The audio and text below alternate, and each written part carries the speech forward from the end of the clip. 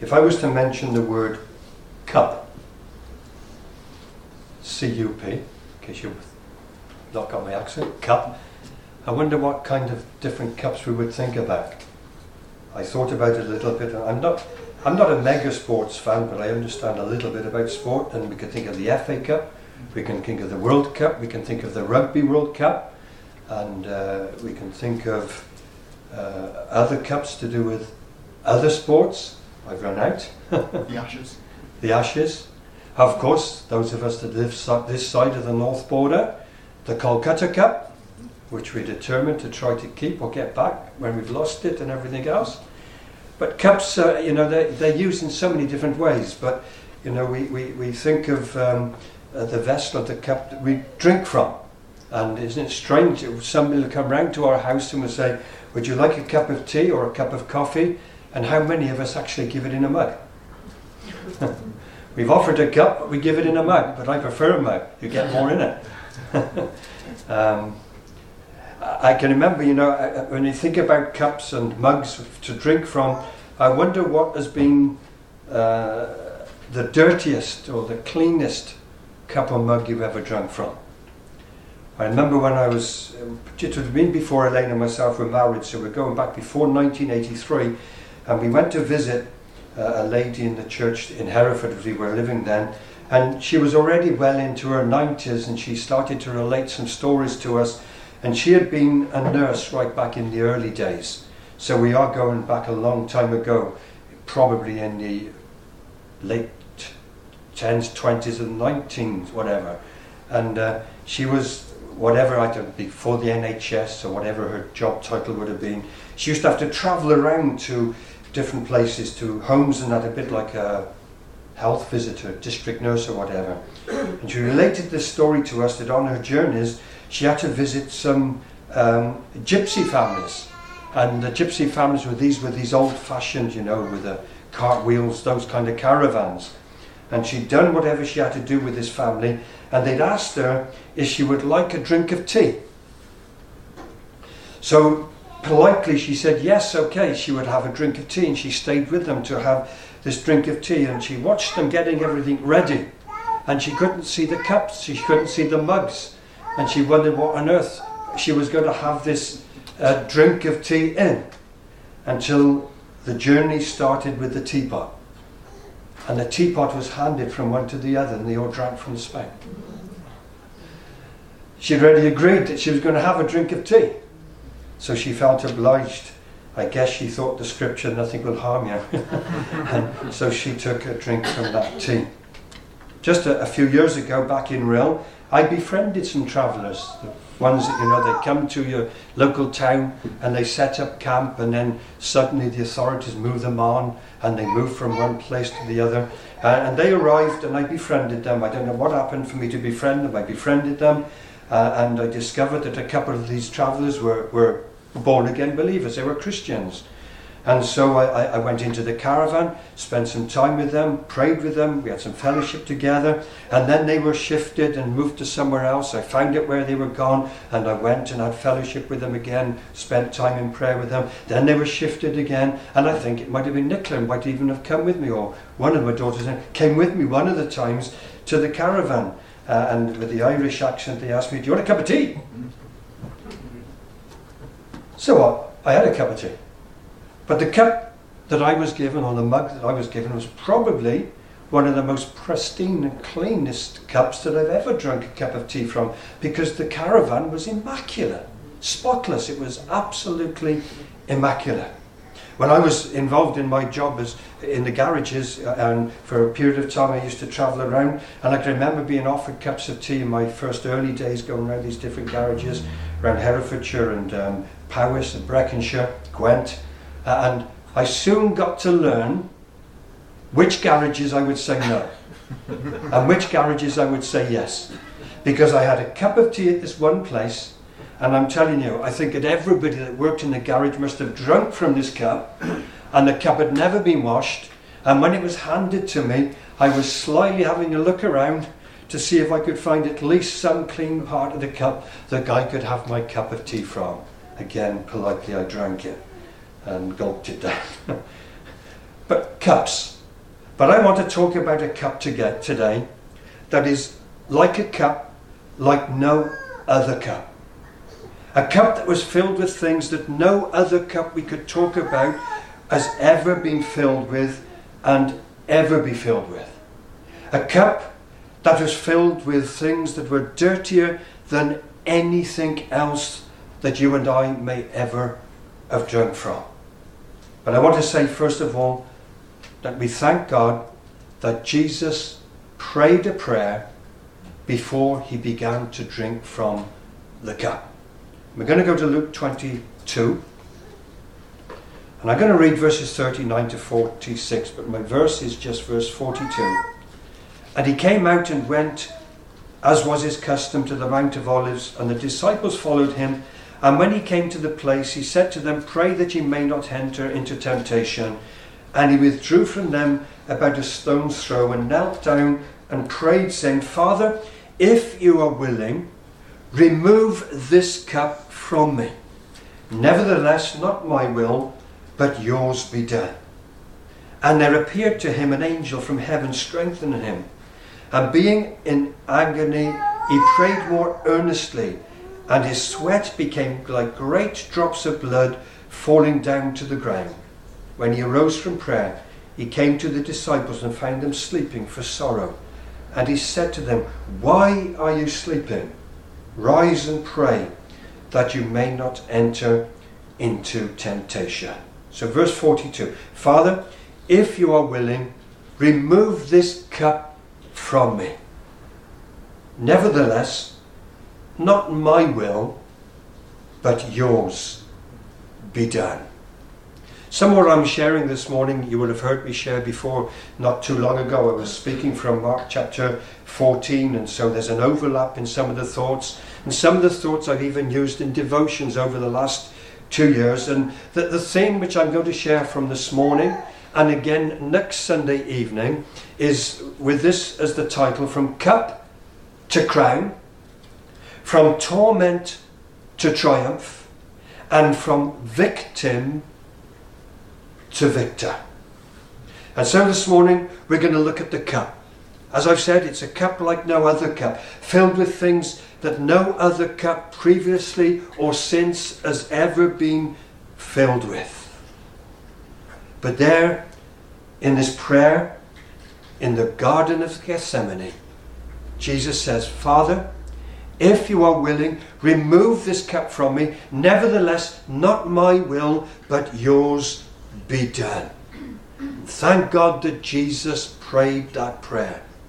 For in this prayer, during the anguish and during the torment that he was going through, it tells us there that it was so much torment, so much anguish, so much agony, that as he prayed, it was as if his sweat became like great drops of blood falling to the ground. We can't really grasp or understand what it was that Jesus was really going through at this moment as he prayed this prayer. But as he did so, he surrendered himself to the will of his heavenly Father. Not my will, but yours, your will be done. Last week in the family service in the morning, it was all about following the example of Jesus when he washed the disciples' feet. And when we consider our following the example of the Lord Jesus, this is a prayer that we need to pray, isn't it? As we surrender our lives to his will, to his plan, to his purpose, what it is that he wants for each one of us as individuals, we could take this prayer and surrender our hearts to our Almighty God, our Father, and say, "Not my will, but yours be done." But what I want us to notice at first, when we consider this prayer, that as Jesus was praying this prayer, it was the prayer of a man. Prayer of a man. He took on flesh. He became a man. He lived like us, and he was praying this prayer as a man. "Father, if you are willing, remove this cup from me. Nevertheless, not my will, but yours be done." As a man, he knew what lay ahead of him. And therefore, as a man, you can't blame Jesus for praying, Father, if you are willing, remove this cup from me. But because of his willing obedience to his Father, and because of his love for you, and because of his love for me, he continued with those words, not my will, but yours be done. Now when we look at that verse, we could ask, what is or are the key thoughts or key words or key ideas in this verse? Is it prayer? Is it obedience? Is it the if or the maybe of the will of God? And each of them is of equal importance. But I suggest that one of the key words, an important word, is that word cup. If you are willing, remove this cup from me. So, what did Jesus mean when he was using the word cup? If you go to Matthew chapter 20 and 22, Jesus used the word to describe the experience that he was about to enter. And some of the disciples were looking for the place of honour. They were grasping to get the best seat, the best place, especially when they came into glory with Jesus. And this is what Jesus says to them as they're grasping for the place of honour. He says to them, are you able to drink the cup that I am to drink? So Jesus is using the word cup to describe exactly what it was that lay ahead of him. The things that were going to follow on from this very conversation that he was having with the disciples. It was used to signify what Christ was about to go through. The anguish, the torment, his suffering, and his dying. And yet, as we go into more detail concerning the cup that Jesus was about to drink from, it had a far deeper meaning and significance than just that. We need to go to the Old Testament to discover a fuller meaning of the word cup. This cup that Jesus was about to take and to drink from. We go to Isaiah 51:17 and to Jeremiah 25:15. And in those two verses, this is what we read. Wake yourself, stand up, O Jerusalem, you who have drunk from the hand of the Lord the cup of his wrath, who have drunk to the dregs the bowl, the cup of staggering. And then, thus says the Lord, the God of Israel, said to me, take from my hand this cup of the wine of wrath, and make all the nations to whom I send you to drink it. So these Old Testament verses give to us a picture of a cup that is filled to the brim, that is right to the top with the wine of the wrath of God. A cup that is full of his wrath. A cup that is full of his anger. A cup that is filled of his displeasure, that he rightly so, as a holy God and as a just God and as a righteous God, has towards disobedient, fallen, rebellious and sinful humanity. And at some point in time, the cup of the wrath of God needs to be poured out, for sin cannot go by as unpunished. And over time, as the history of the world has passed on, we find the drops of the wrath of God have spilled over. We saw it at the fall. When Adam and Eve transgressed, we find that God came and he poured judgment upon them. We saw it at the flood, as men and women were just fallen into deep rebellion against God, so that God could only find one man called Noah. And there we find that God came and he poured out his wrath upon the earth with the flood, and he destroyed everything that was upon it. We see it at Babel. We see it in Sodom and Gomorrah. We see it at times over nations. At times we see it over cities. But yet, even though there were drops of the wrath of God being poured out upon the world in these different instances, the full fury of his wrath was yet to be revealed. And when we come to Gethsemane, when we come to this prayer of Jesus, he knows right in the very depths of his being what lies ahead of him. He is going to be taking hold of that cup. He's going to take the cup that is filled with the wrath of God. And in his act of obedience, in going to the cross, in his atoning sacrifice, as he dies on the cross, the wrath of God is going to be poured out upon the sin of the world. And Jesus is the one who's going to receive it. To use the cup analogy, Jesus was going to drink it. Jesus was going to feel the full brunt of it, the full force of the wrath of God.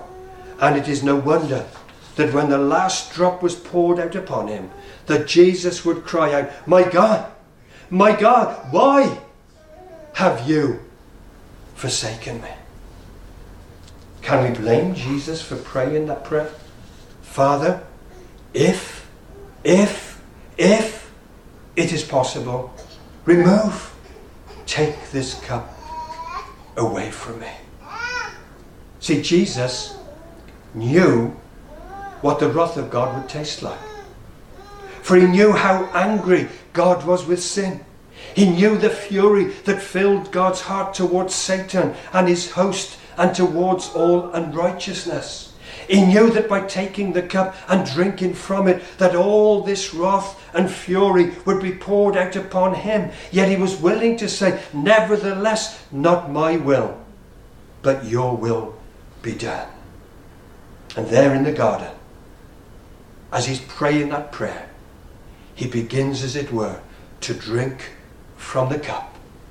And with each sip he took, he came closer and closer to that awful and dreadful moment of when he died on the cross. Imagine some of the sips that he took from the cup. Your close friend betraying you. Then an even closer friend denying you, not once and twice, but 3 times. And then after that, he was arrested. And then it says, as he began to drink from the cup, that they mocked him. And they beat him. And they whipped him. And they plucked the hairs of his beard. But with all of that, there was still so much more to drink from this cup that he'd taken hold of.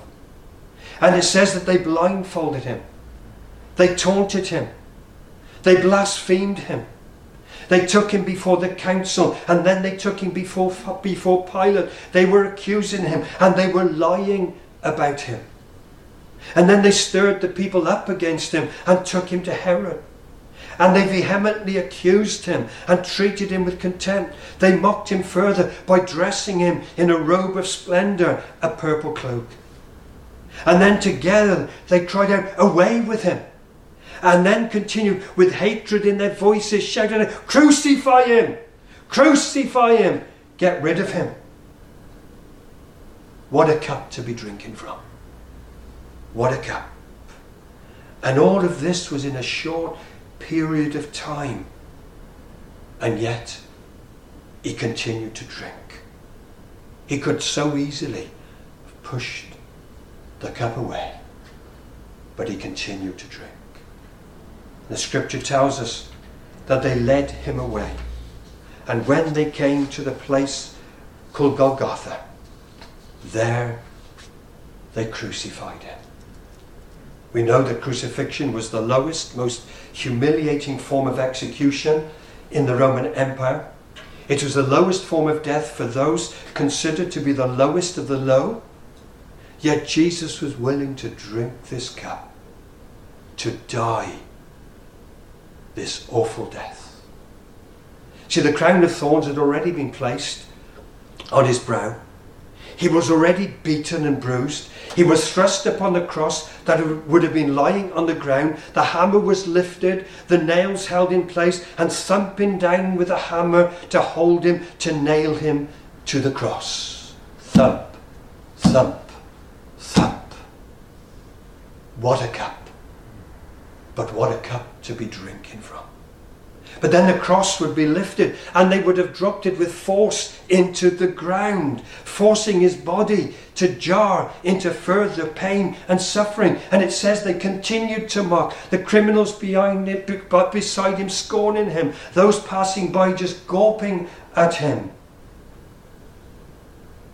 And yet, at the same time, as Jesus was drinking that cup, something dramatic and almost incomprehensible was taking place. Something those around him didn't see happening.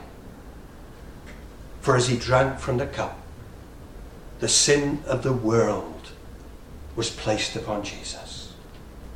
Every sin, past, present, and future. Every sin of every man, of every woman, of every boy, of every girl, placed upon him who knew no sin. And yet, here he is. As he drinks the cup, he becomes sin for us. And at that moment, the cup he had been sipping from is suddenly turned upside down, and the full thrust, the full flow of the wrath of God is poured out upon him. And he dies, breathing out, as I've already said, with his last breath, my God, why have you forsaken me? And Scripture records for us that the moment was so awful that the earth shook, darkness fell over the face of the world, and God had to turn away as he saw his Son drinking from the cup, bearing his wrath, bearing his punishment for the sin of the world. The punishment that should have been for you, and the punishment that should have been for me. He took the cup. He took the cup. He could have allowed it to pass. He could have refused to have taken it and to have drunken from it. But he didn't. He took it, and in taking it and in drinking it right down to the very last drop, he took the wrath of God, and he took the punishment we deserved. He took our place. He took my place. He took your place. He took the cup that we deserved to drink. And the wonderful news is this, that in its place, he's given to us a cup, the cup of communion. It's no wonder the writer of the one hymn could say, he took my sin and my sorrow. He made them his very own. He bore the burden to Calvary and suffered and died alone. Oh, what a Saviour, that he died for me. From condemnation he hath made me free. He that believeth on the Son, saith he, hath everlasting life.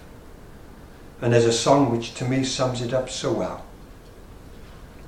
Thinking of Jesus taking that cup, to see the King of heaven fall, in anguish to his knees, the light and hope of all the world, now overwhelmed with grief. What nameless horrors must he see, to cry out in the garden, oh, take this cup away from me. Yet not my will, but yours. Yet not my will, but yours. To know each friend will fall away, and heaven's voice be still, for hell to have its vengeful day upon Golgotha's hill. No words describe the Saviour's plight, to be by God forsaken, till wrath and love are satisfied, and every sin is paid, and every sin is paid. What took him to this wretched place? What kept him on that road? His love for Adam's cursed race, for every broken soul. No sin too slight to overlook, no crime too great to carry, all mingled in this poisoned cup. And yet, he drank it all. And yet, he drank it all. The Saviour drank it all. He took the cup. He took the cup.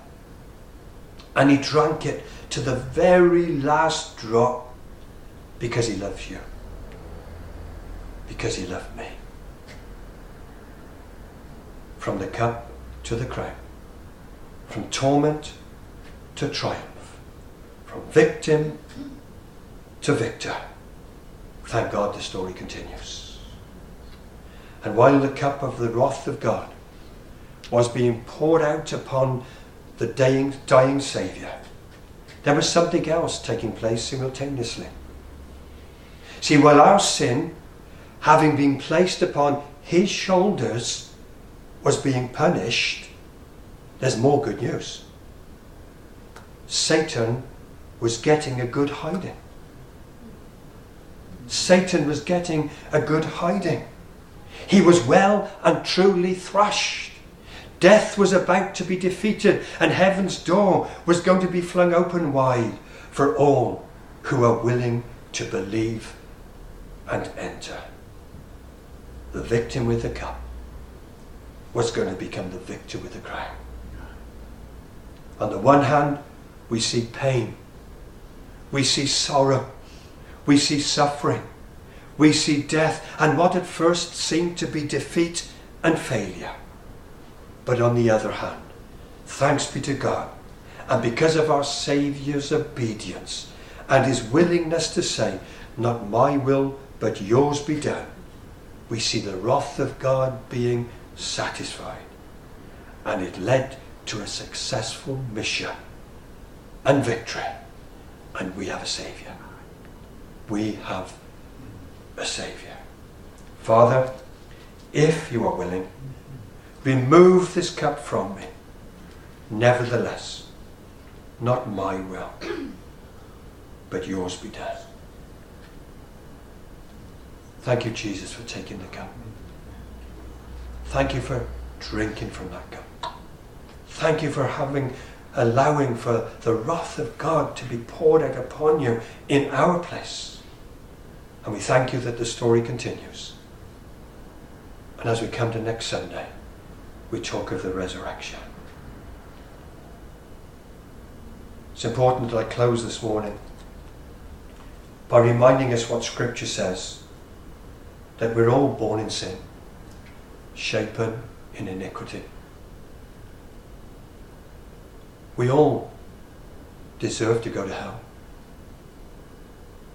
And if this morning you're with us and you don't know Jesus as your Saviour and as your Lord, can I remind you as we come to this Easter weekend that Jesus went to the cross because he loved you, because he loved me, gave his life for you so that you could know redemption, forgiveness and eternal life. In the words of that song that I just mentioned, he took our sins and our sorrows. He made them his very own. And today you can know Jesus as your Lord and Saviour. You can know what it is to know that your sin has been forgiven because he took the blame for them on your behalf. So let's just bow our heads for a moment. As we just contemplate the things I've been sharing this morning of the suffering Saviour. He suffered because he loved you and me.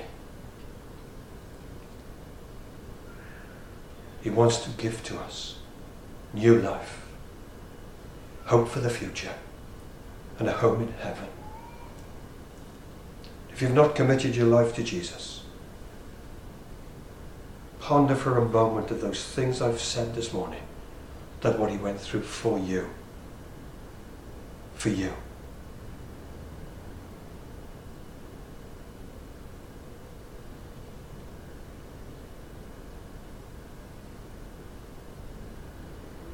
Thank you, Jesus. Lord, I just pray for each heart that is here this morning. Thank you for those of us that do know you. But perhaps we need to have an even better, deeper understanding of what it meant for you, the Holy One, to bear away our sin. But we say thank you that you did. For those that perhaps here this morning are perhaps living in a sense in that they've not yet fully committed or even given their lives to you. I pray that by your Spirit, you would bring a work of grace about for your glory.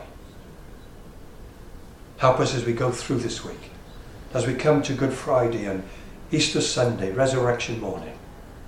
Help us to spend time giving thanks from grateful hearts. Not to just take things for granted, but just to realize you took that cup and drank from it because you loved us with an everlasting love. Bless us, we pray, in Jesus' name. Amen. If you want to know more, then please come and speak to me after. Amen.